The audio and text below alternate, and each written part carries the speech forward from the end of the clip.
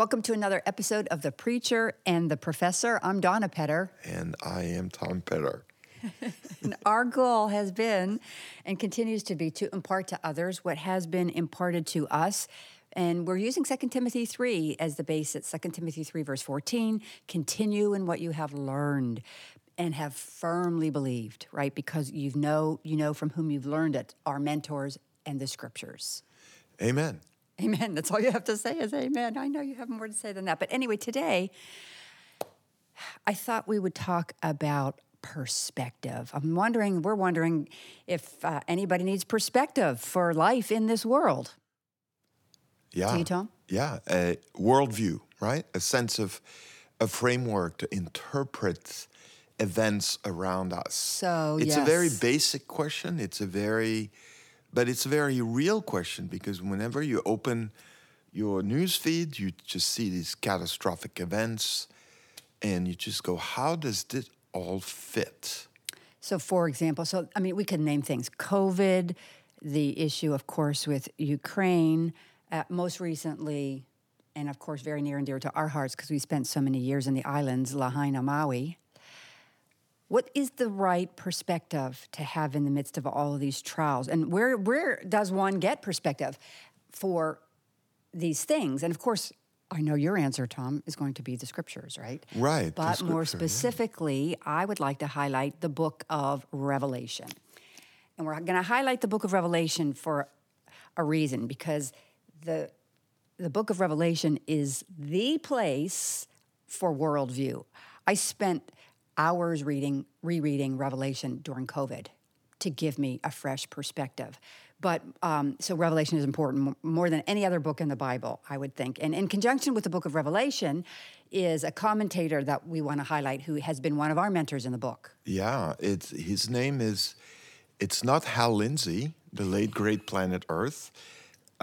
It's, if you want fireworks and crazy interpretations and leaps of logic and misuse of the scripture. Yes. Yeah, Hal Lindsey's late great Planet Earth, replete with allegorical interpretations, and clearly not a good guide. You know, how the scripture talks about good guides and not so good guides. And just a tidbit of information before we talk about William Hendrickson and his book, More Than Conquerors. And we want to say right off the bat, that's a must-read. Yes. If you're scared of Revelation, if you are turned off by it, read William Hendrickson, More Than Conquerors. But I remember hearing Doug Stewart and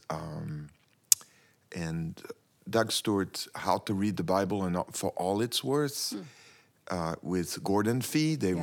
It was published by Zondervan Publishing House. And it's become a bestseller. Oh, yeah.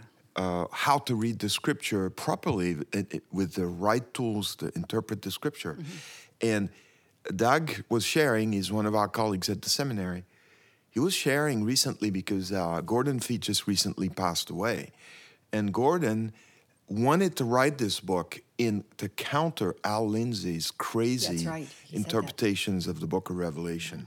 And he said, by George, we have to publish something with Zondervan, who had published Hal Lindsey's late great. We need to provide a counter how to read and interpret Revelation properly. So how to read the Bible for all it's worth. There's a great passage on how to read Revelation. Great chapter, yeah. Great chapter. But the one book is William Hendrickson. It was written in the 1940, okay, the first edition, and by Baker Bookhouse. And it is just a fabulous, it's actually a devotional book once you get deep down into it. And I actually just recently recommended this read to somebody else based on a conversation I had. And so actually, I don't even know I hope it's still in print that people can get a hold of it, but it is a game changer. It's one of these commentaries that doesn't read like a commentary. You just said it reads like a devotion. And so you could read it alongside the book of Revelation yourself. And so I appeal to Revelation and not the prophets of the Old Testament to give us perspective for very specific reasons. But let me just highlight, first of all, what is important for worldview from the book of Revelation, and that is this. It shows us that behind the earthly struggle is a huge spiritual struggle that is at play. And I want to say, Tom, first and foremost, we forget that. We just go on with our earthly lives. You know, I go and I teach at the seminary, you go and preach at the church, we meet with people, we do what we do. And we were so consumed with the horizontal that we forget that behind this earthly life and these struggles that are in this life is a spiritual battle that is at play. And that is where the book of Revelation defines it even more specifically. It's a battle between the church and the world. Yeah, major church and the conflict. world. And when we say world, Tom, like what do we mean by world? Well, it's the system of this age. Paul calls it the present evil age. It's everything that basically on a day-to-day basis that pulls you away from the scripture, from the Lord Jesus himself. Everything that just tantalizes you, that is, I just recently preached on the affections of the heart. Everything that pulls you away from time with the Lord. It's the world. It's the allure of the world. It's the lights of the, oh, this is fun. Oh, this is fun. And you just get completely out of focus, right? The world is a huge distraction. Yeah. And John says in his gospel nothing positive about the world, that the world is negative. And so the fact that God loved the world so much is not because the world is so big and so great, but it's because the world is so wicked. And that's a quote that comes from another wonderful New Testament scholar that I've interacted with. Yeah, the world needs saving. The world needs rescuing because the world is liable to judgment according to God's holy law. So we've got this conflict between the church and the world. And it's really even more defined than that in the book of Revelation. It's really Satan versus Christ, a battle that began all the way back in the beginning in Genesis. But anyway, you have that reality that we have to embrace, and Revelation reminds us of that reality. And so here we are, the church, in the midst of this world, in the midst of this struggle. But the positive thing about this is that the church is the light to the world, which is full of darkness, and that the church, Revelation tells us in the opening chapters that through this language of seven lampstands, that the Son of Man is walking in the midst of the seven lampstands in the midst of the churches. And so that, for me, is a major topic, the divine presence, Tom. He is with us in this earthly struggle. Just that's a powerful thing for me. Right. And the image of Jesus in the midst of the churches tells you engagement, not escapism, right? True. Oh, the world is so evil, we should escape. There's always been this temptation throughout church history. People say, oh, I'm done with the world, I'm going to escape and go in a place where I'm not tainted by the world. That's right. The desert fathers. Well, guess what? The world is in the desert. As well. It's in the cities. It's in the suburbs. It's everywhere. So the Son of Man is in the midst of the church. That brings comfort to me, that regardless of what is going on in the world, God is with us in the church. And the other thing that I think is really powerful is the fact that we have a perspective that even though the world hates the church, the world hates the light that comes from the church and therefore persecutes it, there's a throne picture in Revelation. He is the control room of the universe, as it were. He sits enthroned above it all. And so he's not only with the church, but this picture of a throne shows what? That he is the sovereign Lord God over everything. Yeah. And so the trials and the tribulations, such as Lahaina, Ukraine, and COVID, are a part of God's plan. And Revelation makes the plan of God quite clear. And so therefore believers and those in the church, then what is the purpose of these trials and tribulations for the church and the believers based on the perspective of the book of Revelation, Tom, would you say? Well, I think from the perspective of the believers, And they're called the heaven. Those who dwell in heaven, even though they live on earth, they belong to heaven, the city of heaven. It's to sanctify them. What does that mean? What is sanctification? Sanctification comes from the word holiness, and they're being made more like God. Jesus learned obedience through his own suffering. So Jesus paves the way to teach us that all these adverse circumstances, all these sufferings, all that the world heaps on you, it's to draw you closer to the Lord, more reliant on him, and to fashion you more in his image. We don't earn anything by our sufferings. Everything has been given to us as a free gift in Christ. We don't earn anything, but we are being conformed to his image through these sufferings. And so that is why reading Revelation is really important, because the trials and the tribulations that are talked about through the seals and the trumpets are out there for the church. So purging the church, purifying the church, drawing me closer to God. I was drawn closer to God during COVID, Tom, because I was saying, Lord, what are you doing? So it's not just a sanctification process for the church, but these trials and tribulations that are brought out through the seals, and then, of course, the trumpets in the book of Revelation are also for unbelievers and the world as well. Yeah. They are experiencing the same trials and tribulations as we are, but their purpose is what? Well, I think, obviously the book of Revelation is the revelation of Jesus Christ, the person of Jesus Christ, and about him. So everything that Revelation says fits into what the Gospels are teaching. And one of the great texts that Jesus just kind of captures the purpose of these senseless sufferings in the world. He uses two examples. Let me read it. Familiar text for most of us, probably. Luke 13, 1 through 5. There were some present at that very time who told him about the Galileans whose blood Pilate had mingled with their sacrifices. And he answered them, "Do you think that these Galileans were worse sinners than all the other Galileans because they suffered in this way? No, I tell you, but unless you repent, you will all likewise perish. Or those 18 on whom the tower of Siloam fell and killed them.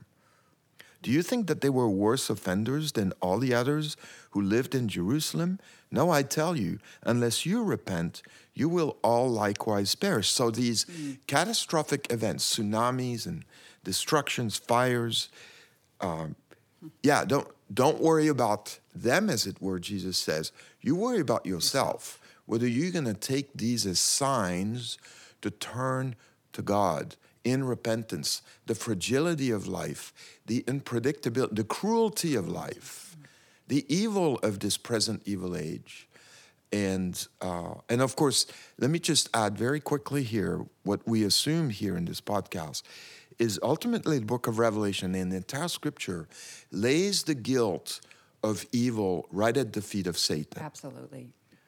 And in Revelation, there's a very robust theology of satanic activity. Yes. And if you want one quick read, chapter 12. Chapter 12 takes you right there, that it is Satan who is creating destruction and havoc in this world. That's right, exactly. And so for unbelievers in the world, then these trials and tribulations are attention getters. Yeah. Can I say that? Absolutely. The world is God's audience, and he is trying to get attention. And so attention getting for the unbelievers to turn to him, but then also I think what is often missed is this, and this is again where I find comfort, is that what we see through these trials and these tribulations being, sent out to the earth is that they really are. Revelation 8:5 says that these are answers to our prayers for justice. And I know that the topic of justice and God's people wanting to see justice in this world is so dominant. And so prayers for justice are ascending to heaven, Revelation talks about. And the Lord is going to answer, and the Lord is answering through what he says in verse 5 of chapter 8, peals of thunder, etc. And so what he's doing, he's sending his judgments on the earth, onto the world, really to avenge wrong. And in that sense, when we see some of the things happening and unfolding, they are direct answers to our prayers for justice. And that brings me comfort, because we talk about having justice when Jesus comes back, Tom. But we're talking about justice now through the releasing of the seals and especially the trumpets, because the trumpets are warnings. Yeah, they're warnings. In the Old Testament, they're warnings. And then John picks that up in the Revelation, that it is also a warning as well. So both believers and unbelievers are being formed by these events that are unfolding. I think one thing, too, that just really healthy in Revelation is that all of the activities of God, these judgments and warnings, attention getters, it's God that's doing He's it. doing it because he's in the control room of the universe, Tom. God is doing it. Yes. And what that means, too, and I think the church, Christians, through the ages have completely missed that memo, that we don't do it. We don't get to do this. Paul says it so clearly in Romans 12, verse 18. If possible, so far it depends on you, live peaceably with all. And there comes the one text. Beloved, never avenge yourselves, but leave it to the wrath of God. Why? Because it's written, vengeance is mine, I will repay, says the Lord. God sees, God is a just God. He's a God of justice. He's a God of mercy, and he's very, very patient. But there are some points where if he doesn't act in justice, then his justice becomes completely meaningless. He's just and the justifier. He is all of that. It's his character. And one other thing about Revelation, there's this anchor into the character of God, that he is good, he is just, he is faithful, and he accomplishes his purposes. And one of the greatest learning curve for any disciple worth his or her salt is to submit to God's character. Amen. It's who he says he is. It's not how we say he is. Exactly. And I think you raise a profound point. We are anchored in the character of God by reading the book of Revelation. And so that's our encouragement for perspective and worldview. Read the book of Revelation. Read it in a translation that is comfortable to you, that you love. Read it alongside More Than Conquerors, William Hendrickson. And this is the word of encouragement, that our earthly perspective really does need to be adjusted by the heavenly perspective that the book of Revelation gives. And this is an ongoing thing for me. It's not just a one and done kind of a thing. Oh, okay, I get it. But I have to remind myself. So pastorally and from the perspective of a professor, we all need perspective. A good dose of it in the book of Revelation delivers on perspective. And closing verse that kind of summarizes the whole book of Revelation, and that's Revelation chapter 17, verse 14. This is a keeper. This is a verse that you might want to memorize, but it says in conclusion that they will make war on the Lamb, and the Lamb will conquer them. Why? For he is Lord of lords and King of kings, and those with him are called and chosen and faithful. So this is the preacher and the professor signing off for now and encouraging you to continue in what you have learned, because you know from whom you have learned it. Amen and amen.